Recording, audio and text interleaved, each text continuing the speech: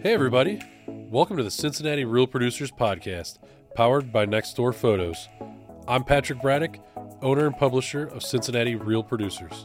And I'm Daniel Ziegler, owner of Nextdoor Photos. Every week we're getting to know Cincinnati's top realtors. Our goal is to elevate and inspire the real estate community throughout Greater Cincinnati.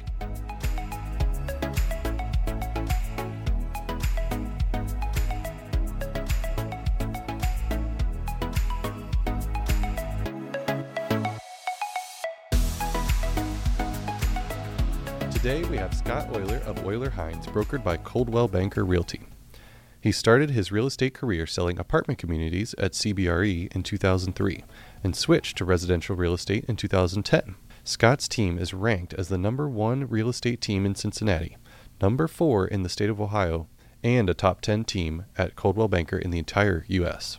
Additionally, Scott was named Rookie of the Year in his first year selling residential real estate at Coldwell Banker. He was also awarded the prestigious Westshell Jr. Award for demonstrating superior service to clients, office leadership and professional behavior and support, vision, integrity, and professionalism. In 2022 alone, Scott's team production was 391 units and over $203 million in sales volume. Welcome to the show, Scott Oyler. Hey, thanks. Thanks for having me here. Scott. Oh, man. My gosh. I know we gotta throw the numbers out there for credibility, but goodness, man. You guys are staying busy. We're busy, but it's a lot of good people, that make that all happen. It's funny. I had breakfast this morning with Heather, who, Patrick, I know you've met. Yeah. We were going back. She's been with me for over 12 years, and when we were paying our bill out at the end, we go to this coffee shop right by our office. This is the real brains behind the operation, is Heather, right?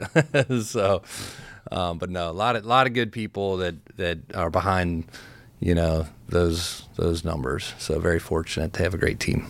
Well, Scott, we would love to get to know a little bit more about you. So take us back to before you even got into real estate. You can talk us through your story, maybe where you went to school, things like that, where you met your wife. Tell us a little bit about your family. Just take us back. Yeah, so I'm a West Sider, born and raised on the West Side. I married an East Sider, right? So I couldn't get her back over to the West Side. So Did you want to go to the West Side?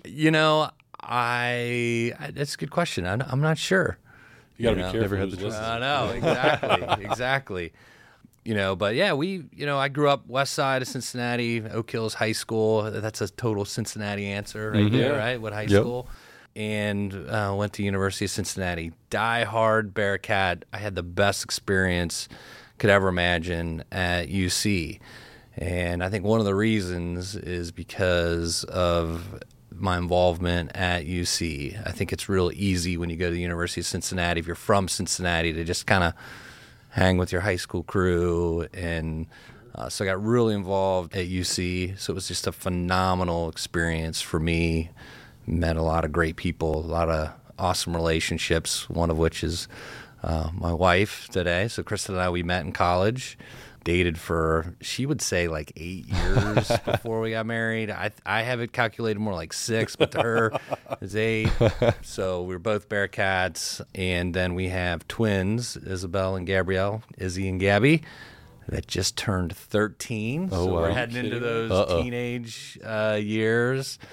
And it is like, no matter what anybody says, right? Everybody's like, oh, it goes by so fast. If one more person tells me that, when the kids were born, and you're like, now you're like, wow, it is true. Now you're like, telling it's just, people I can't believe that they're 13, and it is flown by.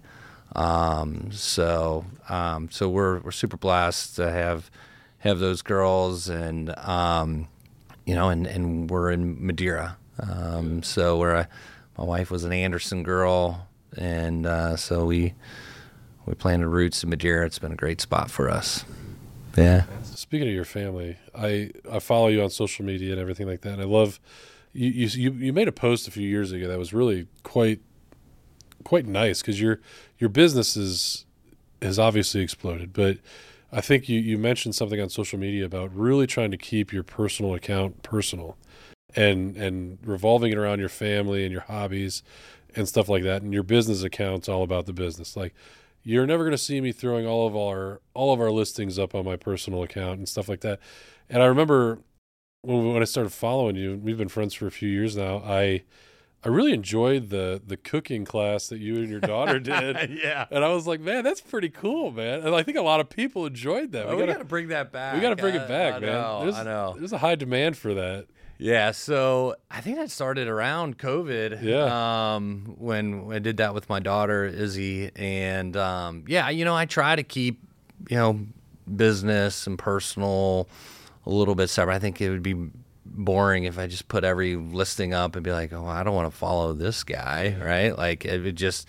But there is a balance, right? Because sometimes your clients want. Yeah, sometimes you need to. You're like, hey, So there's certain listings, certain real estate things we'll feature, but I try to keep it mostly about family and life.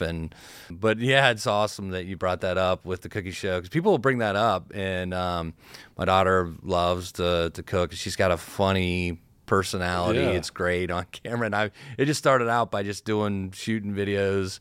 We'd edit them up, and she loved it, and how many people saw it, and all that stuff, and well, so I think we you're had a lot of fun naturally with like it. a funny guy too, so it's like some of the reactions in it were great, and my wife and I would literally be like, "Hey, did you see the video this week?" I was like, yeah, it's awesome. I'm gonna tell her that you brought this You up. should, yeah. I dropped the ball on it. Never too old to be on a cooking show. I'll tell you that right now. We have to bring that back. We have to bring that back. Yeah, I'd be looking for it. Yeah, I time appreciated it. That's awesome.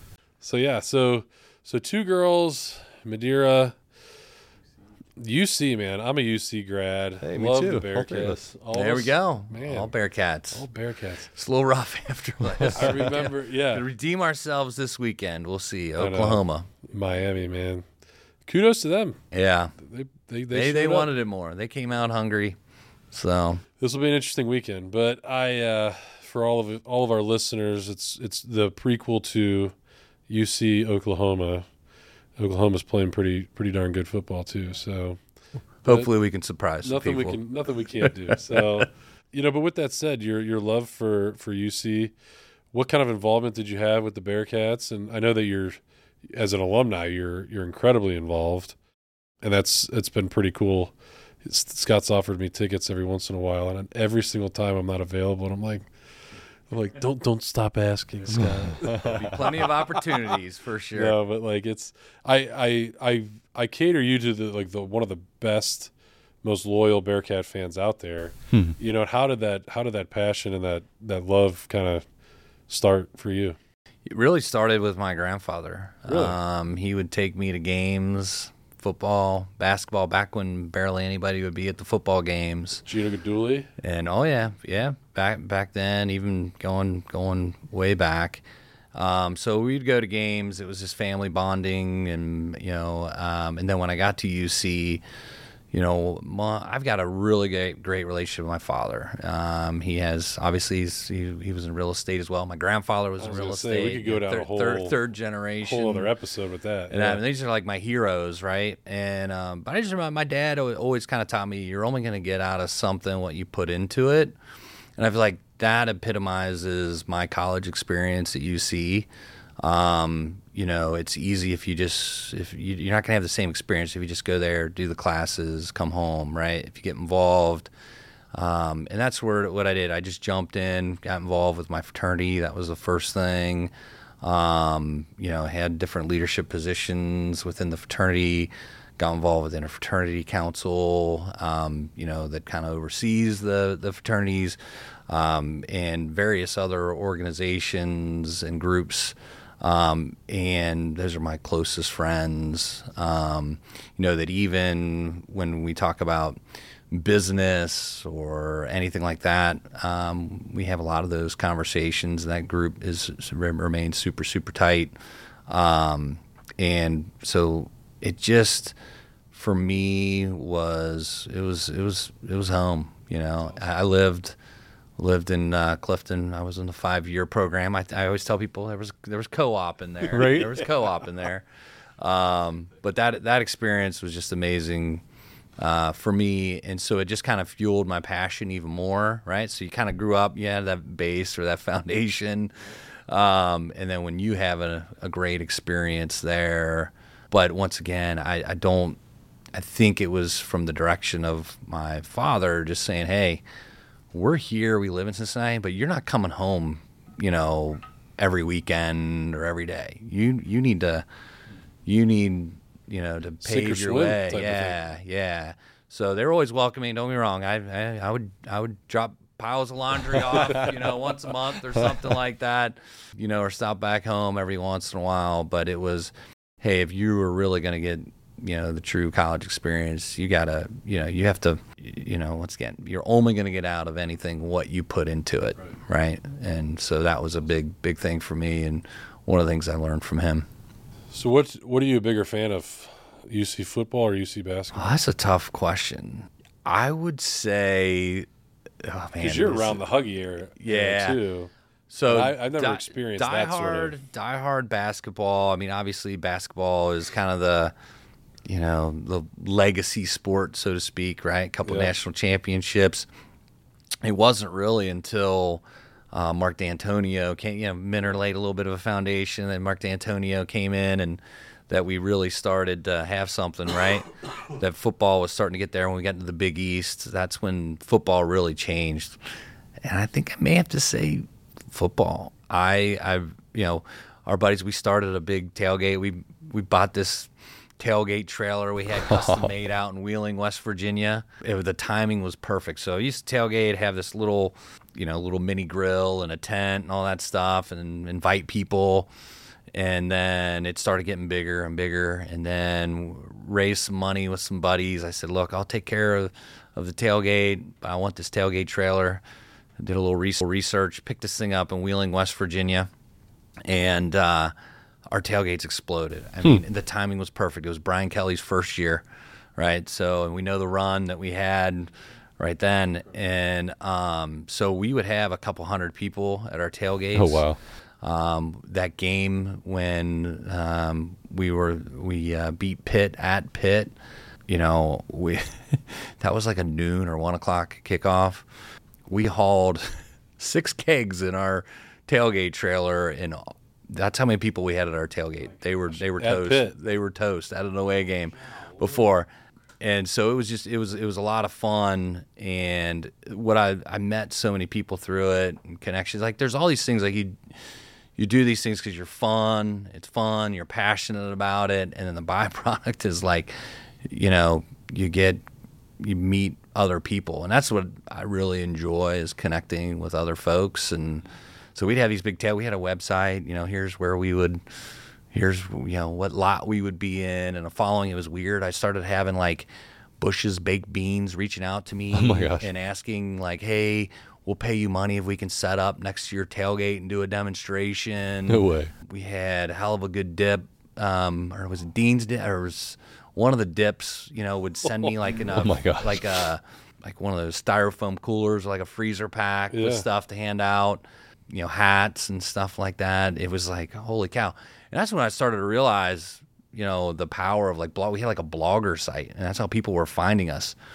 And believe it or not, there is a magazine called Tailgater Monthly Magazine. There may only be about 5 or 10 monthly subscribers. I don't know if it's still around today.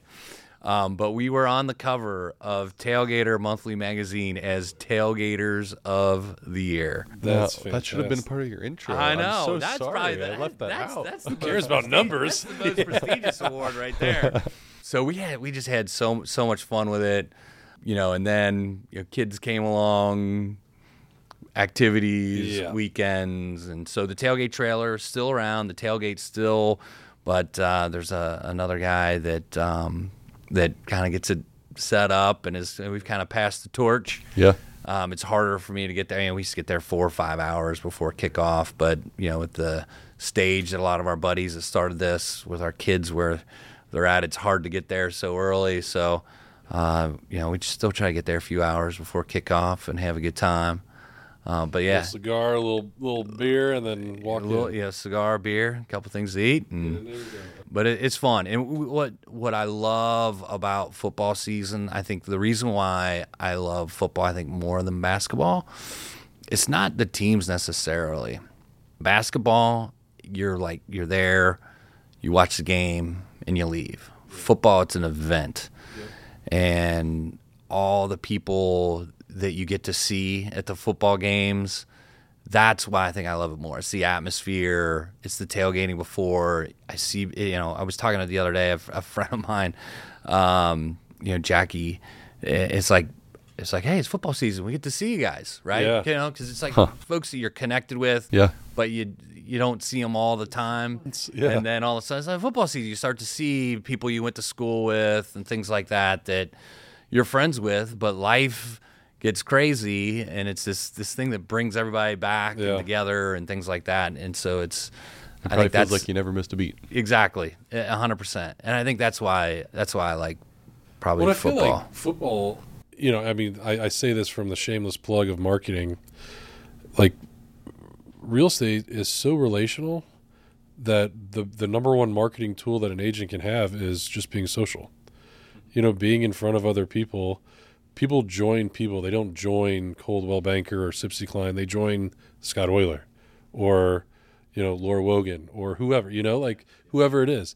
So it's like I have a know, like, and trust of Scott, so I want to work with him, and I think that's a powerful tool too, not to be like you're going to this to grow your business, but organically you kind of are. Well, I think that's what's fun when you do something that you love and have a lot of fun with, that makes those connections, and you're not even trying, right? Because it's what you love and you enjoy to do. And we talk about that with the agents on our team. It's like, oh yeah, well, maybe I should volunteer here and I may meet some people. Yeah, that's great. But are you passionate about what you're volunteering for? Because if you're not, if the only reason you're going to volunteer for that is to try to connect with people, people are going to see that real quick, right? Volunteer for something you're passionate about. Get involved with something you're passionate about. Get something involved where it's fun for you, right? And the natural byproduct is, you will connect with other people, but you have to do it for the right reasons. If it's just purely for business reasons, right, people see right through that right away, and if you can mix fun, what you enjoy, and there's a byproduct of connecting with people, that's a total win-win. Yeah, for sure. Right? So I think part of our transition with this podcast is obviously we want to know about you, but really what has motivated you to get to the place that you are now? Like what is kind of your why? And so it's interesting. My journey to get into real estate was very interesting, right? I mentioned my grandfather. I'm third generation. My grandfather had a company that was very successful, that was bought by Coldwell Banker in the early 80s, and then my dad was in management. He managed the Coldwell Banker office on the west side. And I didn't get into residential real estate, not because I didn't want to. I think it was more my ego wouldn't let me. Because right or wrong, this is what my grandfather did, it's what my dad did. I want to build my own thing. I want to pave my own way. I don't want anyone to be like, oh, well, his grandfather and his dad, of course, right? That's, and I think I let that bother me a little bit. So I liked real estate. When I was at UC, I was in marketing and real estate. I have a phenomenal real estate program, and it's really it's more focused on commercial real estate, very little residential, right? So everything from how to analyze deals from a development standpoint, and so I did real estate brokerage at CB Richard Ellis. I sold apartment communities, worked with a guy, Dave Lockard, who I still talk to all the time to this day. He was one of those guys that I learned so much from. He's kind of like maybe like a little bit of a Bob Huggins, where it's like at the time you're like, I don't know if I like this guy, but when I look at the influence he had on me and the lessons he taught me and some of the tough love he taught me, I'm like, that guy really cared about me though, right? Like he really cared whether I didn't like some of the things or not, right? So worked with this guy, Dave, phenomenal person, just a great human being. And we were selling apartment communities. I was the junior guy on the team, and I think I'm Mr. Hotshot, big man on campus, graduating from UC, think I got everything figured out in the world. And he quickly humbled me and let me realize I don't. And so start on this journey, and he would sell, the sexy apartment communities, and he really kind of made me learn, the basics of the business before I got out there. And we were doing great. We were selling a lot in apartment communities. And in commercial real estate, it takes a little while before you really start hitting your stride. And so I graduated in 2003, made very little money the first couple years. Year 3, you're like, all right, right? And that's kind of the journey of like any type of commission. So, your friends have these steady salary jobs, and they're starting up here, and you're here. But then eventually, you start to grow your business. There's more upside potential, and that's what I really liked. I loved entrepreneurship, and I felt like, it's very entrepreneurial. So things are going really, really well. And then the second half of 2008 hits. I had the best first half of the year in 2008, but the second half, things dropped. We went 13 months without a paycheck. 13 months without closing a deal. So we were selling, $100+ million a year in apartments, and went to zero in 13 months. And one of the things that I mentioned about Dave, that would bother me sometimes, he would tell me all the time. He'd say, hey, man, it's not always going to be like this. Make sure you're putting money away. Make sure you're tucking it away. Don't spend it all. We've been on a good run. Those are the things where, like, at the time were annoying, because I'm like, he's not my dad. Why is he telling me? But those are all things that, like, if he wasn't in my ear doing that, I would not have been able to survive, right? Because I did take his advice, wasn't spending it all, to be able to survive 13 months without a paycheck. And so I'm on this journey, and meanwhile, my wife and I are trying to have kids, and we are going through a lot of infertility issues. We did IVF 7 times, failed 7 times. So I look at my bank account, and I'm like, okay. My wife's in social work, so she's got like the biggest heart in the world, help anybody out. So that was her passion. She was in social work, but that doesn't always pay the best either, right? And I look at our bank account, and I'm like, I don't know if I can survive this, right? It's dwindling. So I went to Dave, and I said, Dave, I don't think I can survive through this. So I was looking at other jobs, commercial lending at U.S. Bank. They weren't really lending a lot of money at that time. Right. So because I'm fast forwarding here, we're into like 2010 now, right? Because of that time of no deals. So selling office furniture, steel case office furniture for Loth. And I remember I was going to do steel case office furniture for Loth. The connection I had from UC got me set up there. I remember my wife looking at me and saying, well, you don't seem real excited about this. And I'm like, well, Chris connected me. He's helping me out. And it's a great job. But no, I'm not real excited. It doesn't fuel me, doesn't passion me. She's like, well, what does? Like, I really like real estate.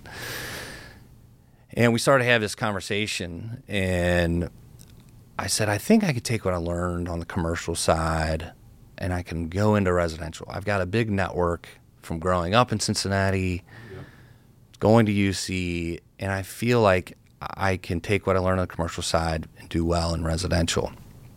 The risk was, as we all know, it's 100% commission. Sure. And my wife said, hey, I believe in you if that's what you want to do, and I will support you. And so I talked to my dad and said, hey, I think I may want to do residential. And he was like, I don't know, son. This may not be the best time. Because you think about it, in 2010, residential market wasn't great either. Right. Commercial market was way worse, but residential market was still not great. I said, I don't know that's a good idea, but I'll connect you with Joe, who was the Coldwell Banker president. I had multiple conversations with Joe. Joe's kind of convincing me to get into the business. You could do this. My dad, I think, just wanted to make sure that we would be okay, right? Well, I feel like setting the right expectation. Yeah. Like, it's not an easy market. No. So I ended up getting into residential real estate. We cashed out all of our savings, 401k, everything. 6 months to live. Oh, and by the way, that was... You're pregnant. Well, I was 6 weeks before... I switched over 6 weeks before the twins were born. Oh, wow. So I started 6 weeks before the twins were born. There was no plan B. It had to work. We had to figure it out. So for your wife to say, I believe you can do this, and to be that supportive in that moment, that's a big deal. It is. It's a very big deal. And if Kristen is my biggest cheerleader, you know, she posts more of our listings on her personal Facebook than I do. Like, she is, you know, my biggest cheerleader, and she believed in me. Without her giving me that confidence to do it and her trust. Now, don't get me wrong, there were some parameters. Right. Okay, you know, we've got like 6 months, you know, to do it, but we're gonna have to reevaluate. But she believed in me, and if she didn't, she could have easily said, "No, I know that job isn't gonna make you feel real excited, right? But that's the safe thing, and you need to go do that for your family." So really, you know, super supportive. And so when you ask what's your, it's family, to make sure that we can provide and give all the things to the family that I was fortunate enough, you know, to have. But our back was up against the wall, and our story to even have kids was, you know, I mean, that's a topic for a whole nother day. Yeah. But I mean, we went through so many different things. Just to have our twins, and we even actually had a surrogate, a gestational carrier, you know, so a lot of resources and a lot of stress and emotion and everything through that whole process. And, you know, I look back and I remember, you know, that time, you know, you're like in this, feel like you're in this dark tunnel, and you're like, okay, where I see this little glimmer of light, and I need to just keep moving towards that way. Yeah. And every day I looked at a quote: above all else, don't fear difficult moments, because the best will come from them. And that is very true. I mean, I looked at it every day. Above all else, don't fear difficult moments, the best will come from them. You know, when your day is like, how is this going to work, right? So that's how I got in, and it was truly like, okay, there's no plan B. I got to go, and we got to figure out how to make this work. So now we're talking 2012, 2013, or is that 2010? That was 2010. So all that happened 2010. So your girls were born in 2010. Yeah. Residential 8, 9, 10, August 9th. So yeah, they were born. And I'll be the first to admit, you know, Patrick, we talk a lot about you before you're like, oh, I see you out on the boat with the kids, out on the weekend, and spending time with the family. You know, it wasn't like that starting out the business. I would be the first to admit I was not around very much in the beginning. And it's interesting because I have people all the time that say, hey, I want to get into real estate. I like it because it's got a super flexible schedule, and you know, all these things. I'm like, okay, you know, how much business do you want to do? What are your goals? Because I think we all know that you're kind of on call, you know, all the time. And if you want to be very successful, it takes time to build, you know, that business. Sure. So I wasn't around, you know, for those first few years. I wish I could get those years back. I can't, but I'm trying to make up for it now. But there was definitely some sacrifice, you know, at the beginning, and once again, so I'm fortunate to have a very supportive wife, you know, but getting the business started was, you know, just every day was belly to belly. I mean, that was my mission. Was I had coffee with someone in the morning. Sometimes I'd schedule them back to back, lunch with someone, and then a beer in the afternoon. And what the biggest thing what I found out is people genuinely want to help other people, right? People genuinely want to help other people. People are afraid to ask sometimes, right? So sense of pride, I guess. Yeah.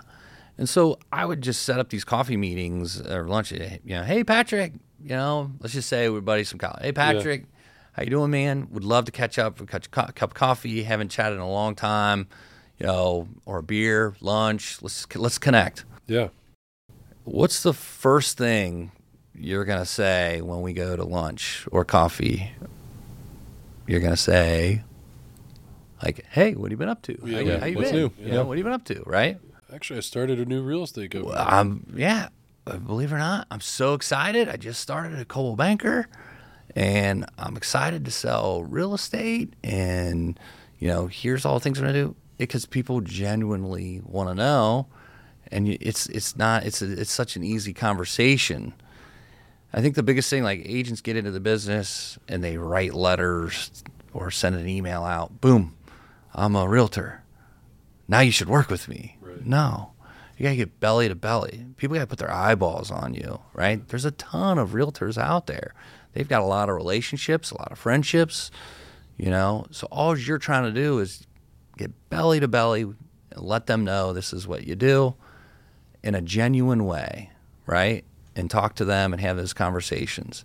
And that was it. Like, that is over and over and over every single day. I wanted to get belly to belly with as many people as possible. And that's what I enjoyed doing, right? Like, some people, that strategy may not work. One of the most beautiful things about real estate is there are so many different ways to be successful, right? There are like the guerrilla marketing folks who crush it that way. There's the people who can sit behind a phone and call for sale by owners and expireds. For me, I enjoyed where I was comfortable is connecting with people because that's what I enjoyed doing. Yeah. And being kind of a connector. Yeah. And that's what's awesome about our business. I think it's so hard for sometimes agents who they're told they have to do this. They go to a conference or they're, in order to be successful, I got to do what this agent's doing or that. Well, that may not fit you. Right. What fits you and what's going to make you successful, what made me successful isn't what's going to make you necessarily successful, right? And you got to find your own path. But that's what's beautiful. There's so many different ways. And why people are like, why do you share what you do? Because I'm like, because that may work for some people. It may not work for everybody. And that's fine. And that's okay. That reminds me of a story Scott told me once about getting out there with people and trying to promote his business and everything. And he's like, yeah, one of my good friends, Jeff Reeder, I would send him flyers every month on, I'm starting a real estate business. He's like, Scott, stop sending me this, man. My mom is an agent. My mom's an agent. You really think I'm going to use you? I'm like, yeah, well, just in case. Yeah, just top of mind. Right. He told me that, man. I was cracking up. Oh, it was so funny. He's like, dude, you can remove me from your mailing list, right? I'm like, oh, yeah, that's right. Yeah. That was classic. It was so good. Oh, man. Well, I'm curious. So starting out there, I mean, you're getting belly to belly with all these people you just started out, and now you're leading the number one team in Cincinnati. Yeah. So what happened in that gap of, like 10, 12 years? So the business started growing, and I wanted to make sure that everyone had great service, right? And the best hire I ever made, and I'm super lucky. No one. I didn't get it here alone. I didn't do it myself. I didn't. I had a lot of influence from my dad. He's coached a lot of top agents. And I remember kind of like, okay, first year I got up close to like 30 units that first year. And he's like, you need to hire someone. And I'm like, oh my gosh, Dad. I'm like, with a sinking ship, I'm actually putting money in my pocket. Right. You think I could really hire someone right now? Yeah. It's like you're not going to be able to do any more business, especially if you want to see your kids or, anything like that. So I hired Heather, who came on board. She's still with me today. Was she a realtor when you hired her? No. She she was overqualified for the job. It was like a Jerry Maguire speech. She was like way overqualified for the job. And she got out of the workforce, for a few years as her kids were young, and as her youngest was going to kindergarten or first grade, she was trying to get back into the workforce. And I was like, I can only pay you this. Yeah. I can only give you 20 hours, a week. but we're going to build something special, and who's with you coming? Let's go.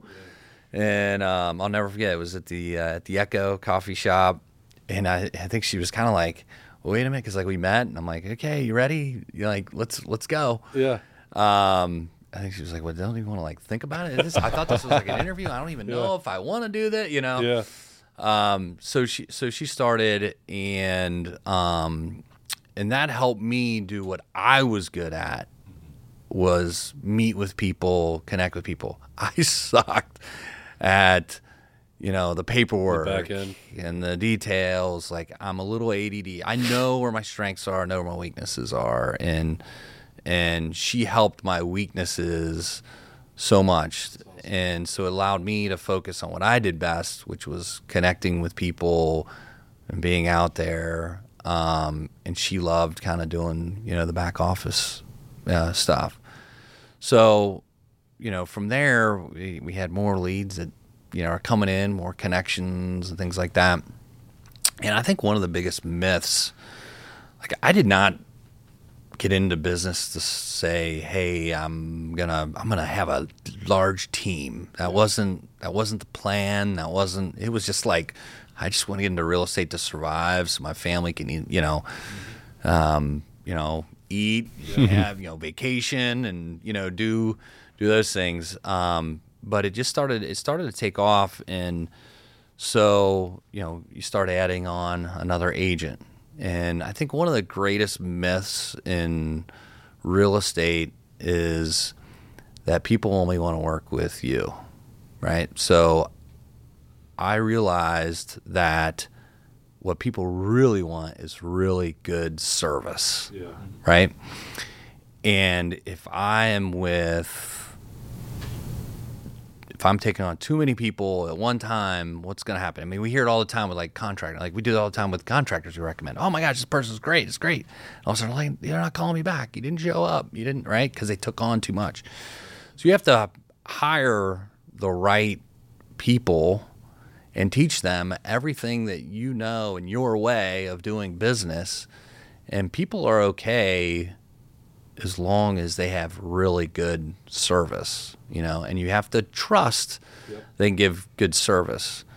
And we failed. We learned a lot. I think that's one of the things we were willing to try things, and oh my gosh, that was bad. Let's not do that again. But hey, we tried it, and we learned from it, right? I would say the number one reason where we are today is the people on the team. That's what we started out, at the beginning. We haven't had a lot of turnover from people that have been with us for many, many years. And don't get me wrong, we're like everybody, you're going to have some. But It's going to happen in business. It's going to happen. But when you have the right people in place, like, they make the magic happen. You know what I mean? And sometimes it's me. Like, I shouldn't be in this chair right now. You'd probably gain more insights and stuff if Heather was in this seat, if Becky was in this seat, if Laura was in this seat. It's just because I started the team. Like, these people that you bring on, I want people who are smarter than me. I want people. I'm. Heather and I had this conversation this morning in our breakfast. Like, I like that. I'll be like, hey, I think this, and I like that she'll be like, no, that's stupid. Like, reel me in, right? A little bit, because I have a lot of stupid ideas, right? Yeah, I think that's innovative though too. Like, I don't know. I also think that there's a lot of people in business have a hard time finding that unicorn. And it seems like Heather might have been that unicorn, a lot of people say don't look for a unicorn to hire. If one falls in your lap, then so be it. But hire 4 people that can act as a unicorn. So this is your specific job. This is your specific job. This is your specific job. If so happens somebody comes along, then great, but don't expect them to stay forever. And I think there's a testament to your culture that Heather's been around for 12 years. And Laura loves what you do, and you love what Laura does, and Bryce and everybody else, and then Oyler Hines just morphed into something that nobody else is doing in this city, and it's incredible. So I don't know. I think there's a testament to character and the style of business in which you guys present yourself is pretty second to none, and I think the proof's in the pudding too. So it's pretty cool to see, man. Well, I appreciate that, and like I said, it's really it's the people. Mike, we didn't even get to that part. I can't wait. We're going to interview Mike down the road. Yeah, because he's just as qualified as anybody else that we interview. Mike's the best business partner you could ever meet. I mean, the guy is the nicest guy you'll ever meet. So when funny story, we merged our businesses 2 years ago. We celebrated our 2-year anniversary. And what's great is Mike and I we had similar style, mindset. We would share ideas. He'd go to a conference and share ideas. I'd go to a conference, share ideas. We didn't really compete a whole lot because his business was mostly new construction, working with custom home builders, and he did take a couple development clients from us, but we'll let that pass. No, I'm just joking. Because they were better suited. Right? Yeah, right. Because that's what they did was new construction. Yeah. But we shared a lot of ideas, and originally we were just going to share back office, right? Like, hey, I'm doing my thing, he's doing his thing with our teams, and we were just going to share some back office. And the more and more we started talking about it, we're like, why don't we just merge together? The businesses can complement each other. We kind of like dated, for lack of a better word, for a while.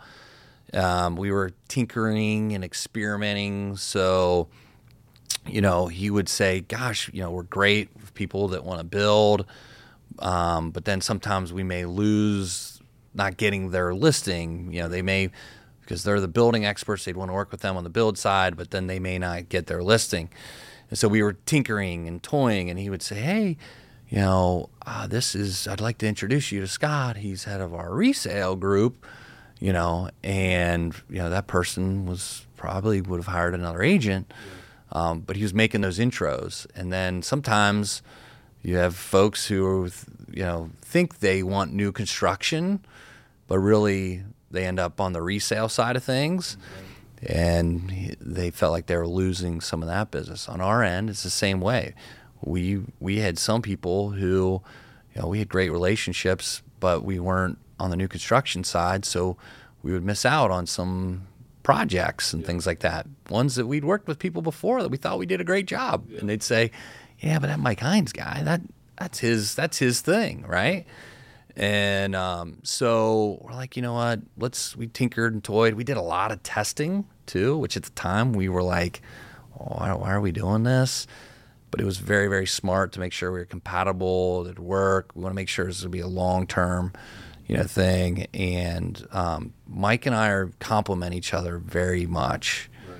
I'm probably a little more loosey-goosey. Mike's much more buttoned up, process-oriented. And so we balance each other a lot. And I couldn't ask for a better business partner. You guys know he's like the nicest guy in the world. Dang, Mike. So nice. He is. But I also think that it's, from the outsider looking in, it was genius. Like, why don't we offer more of a one-stop shop for any type of buyer? It's like, oh, you're resale, and it's like, well, I thought about new construction. Oh, great, let's have that conversation. Yeah. We have the experts in all fields to facilitate that, and I think that's genius. And that's what we try to do. Is everyone has their specialty, in our office with our group, so people have that specialized service, and I can look, my best friend in the eye, and I can say, Laura Wogan is a better buyer's agent than me. Bryce Allen is a better buyer's agent than me, because that's what they focus on. That's what they're doing, and that's what we're doing. In this market with low inventory, you need someone aggressively helping you find a home. And And that, it's funny. I don't know if I should go on record saying it. I had someone that I worked with on the buy side today. There was a special connection that I felt like I needed to do, and I probably did more of a disservice than a service. You know what I mean? Because had they worked with Laura or Bryce or whatever, don't get me wrong, it was great. It all worked out. Right. But I know that the level of detail that they would have given, would have, or Brandy or, any of the folks on our team, it just, I'm working mostly with our sellers and running our business and, things like that. And so I have to remind myself, like, it's okay that they are better at that job than me, as that's what they do. Stay in their lane. They remind me of that too if I try to jump. Yeah. It's also good to have those standards though too. Like yeah, you are good. They're better, but you are good, and it still met or exceeded the standards of your client. Yeah. So I like the fact that you hold yourself to that personal accountability that, these people are where they are, and they hold themselves to that standard as well. So because that's how the referrals in the business. I mean, when you think about the amount of money you can spend on trying to get leads and things like that, experiences, giving people incredible buying experience, incredible selling experience, those folks then become your megaphone, right? And so at the end of the day, that's what it's about. Absolutely. Because those leads that they bring back, they don't cost you anything. Right. You're just doing what you're supposed to do and actually do above and beyond what you're supposed to do. Well, I've got a selfless plug for Scott just because when I started, he was one of the first agents to ever sit down and have a genuine conversation with me. And it was like, so what are you doing? And I'm like, well, I don't have a magazine yet, so I want you to think about this.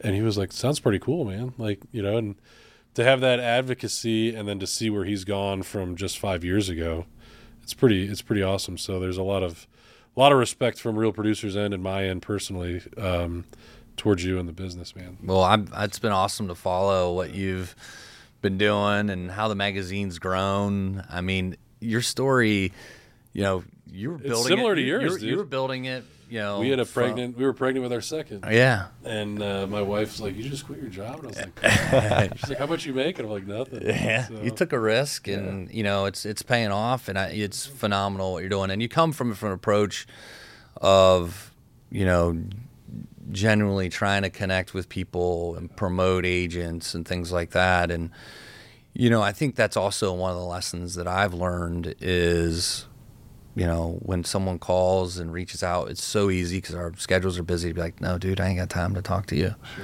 sure. Or whatever. But we've connected and formed a great friendship. And, I get that from lenders. Like, I have my preferred lenders that I like to work with. But sometimes I will have a lunch, with lenders who call out because it's just one more connection that you might have, that you meet with. You just never know, and that's kind of what I'd rather have lunch with someone and connect with someone than. Yeah, and you've helped me out a lot too with some of the connections that I've made with you, and sometimes it doesn't generate business, but it's nice to know that there's an option, and it's not like I know the lenders that you work with and they're top notch. And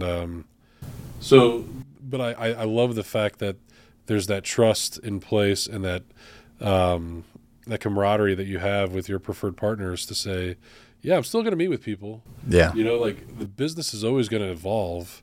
And I think any business who's not evolving is eventually going to dissolve. Yeah. So, or what else I've done sometimes is like, I really like this lender I may be meeting with or whatever, and I'll say, hey, look, this is my preferred person, and I'm going to be loyal to them because they've done a phenomenal job for our clients. Sometimes I'll say, hey, have you thought about this agent? This is who you should be reaching out to, right? And I think that's the thing is when you start doing a lot of business, all of a sudden the phone starts ringing. People want to meet with you. Yep.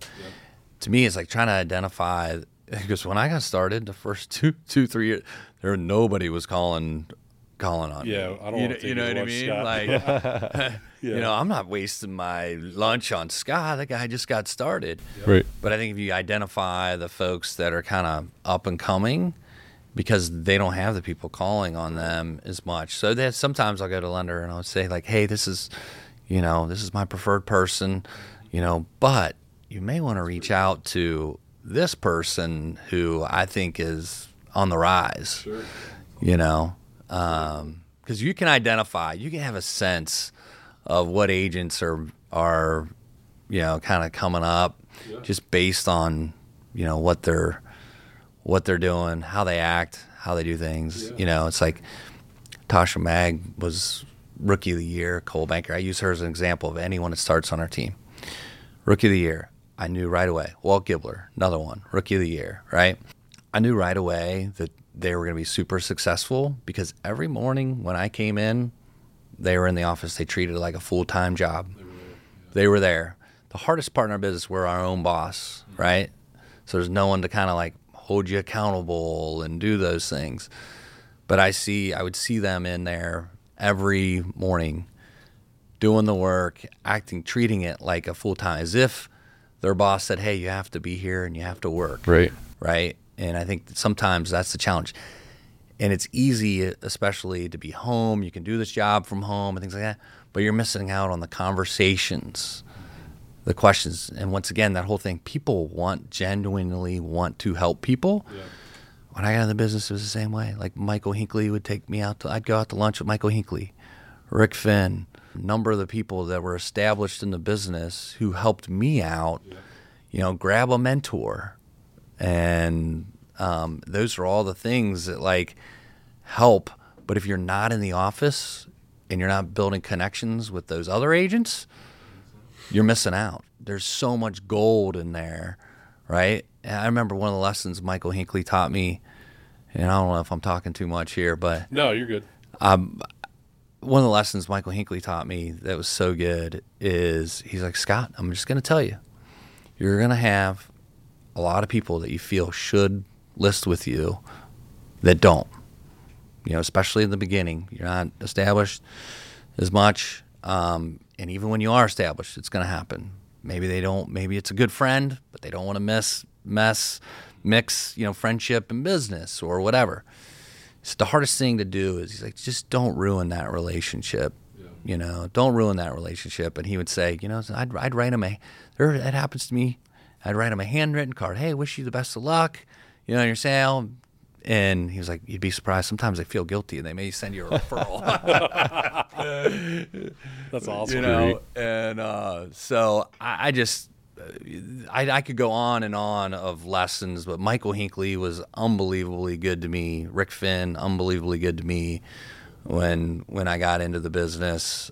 But if I wasn't in the office every day working, I wouldn't have had those relationships with those guys who wanted to help out. Well, that was going to be our last question for you. Oh, It's sorry. kind of like, no, you're fine. Like, what advice would you give to somebody new just starting out? Is it that, or is there something else that you would add to that? Yeah, I would say, make sure you have a mentor, someone who's been in the business that can help you. There are plenty of people that would want to help you out. So find a mentor is number one. Number two is treat it like a full-time job that you can fill your day with plenty of things and activities to do, right? And if you are not in and doing the work, you will not. It's really easy to just stay at home, and not do the different things that you need to do, right? Because there's no one holding you accountable. So you have to treat it like a full-time job in the office, build those connections. The other thing I will say, one of the mistakes I made when I started is I wanted to have this awesome website, like, kick-ass website, and I'm like spending a bunch of time on this website. Well, I meet with a friend of mine, very successful entrepreneur, Ryan Reibolt, and he says, Scott, I don't even think you have any clients yet. Who the hell is going to go to your website? You need to be connecting with people. That's what you're good at. That's what you do. And so, you can go down these paths of all these things, but is building a website at that time for me, it was a little different. There's a lot of lead gen websites now. Before, back when I started, wasn't those weren't around as much. But what are the revenue generating activities that you can do? Because you can keep yourself busy doing busy work, right? But what are the actual revenue generating activities that you're doing? Connecting with people, whether it's connecting with your sphere, for sale by owners, expireds, there's open houses. There's so many different ways going back to how you can be successful in this business. And you have to figure out, okay, what are my goals? Okay. And then what activities am I going to do to try to hit those goals? And that's what you focus on. It's so hard today because everyone's like, oh, you need to be on LinkedIn. You need to be, and I would run with that too. People would be like, you need to be on YouTube. You need to be like, you can't do it all. Yeah. Do one thing, perfect it, do it really, really well. Yep. Then go to the next thing. Keep that first thing going and then do it really, really well. And then add on that next piece. And if you layer those on, but if you try to do everything, it's not gonna work. That's awesome. Absolutely. So that's pretty. I mean, that's very insightful, and I think that your word carries a lot more weight than you probably think it does in this city. And coming from meeting some of the best agents in the city, including yourself, and being around people that are like-minded individuals. Real Producers is referral based, and I had over 25 people refer Scott to be a part of our publication. And it was managers from Sibsey Klein, like it was people all over the place. And I was like, Scott, did you know that? And he's like, man, that's truly humbling. That's pretty cool to hear. And I was like, you must be doing something right. And and then you get to know him, and the common occurrence is, are you a Bearcat fan? And it's like, yeah, I am, so it's like instant connection, and then, but then he's just a good person. So, there's a lot of people that look up to you from what you're doing, and they're not just on your team. So, I really appreciate you being a part of our podcast, man. And also paving the way, because I talk to a lot of real estate agents that are like, man, I can't believe Scott or Julie or some of these people do the business that they do. It's motivating. So, it's great. It's great to be associated just in that small percentage with you and your business, man. So. Oh man, well I appreciate it, and I don't even know what to say, man. Like don't say anything. Let's just get a win on Saturday, bro. Get a win on. Yeah, that's right. Yeah. But no, Patrick, it did. I've truly enjoyed getting to meet you over this, and it's awesome what you've built. This is probably going to be the second most famous podcast behind the Kelsey brothers. So we're super pumped about that. That's right. Oh, new heights. That's right. New heights. And it's official. I guess Travis is with T Swift, huh? That's what I hear. I can't even go down that path, man. Scott, it's been a real pleasure. I've really enjoyed our conversation, getting to know you a little bit more, and look forward to talking to you again here soon. Appreciate it. Thanks for having me on. Thanks, Scott. Appreciate it, man.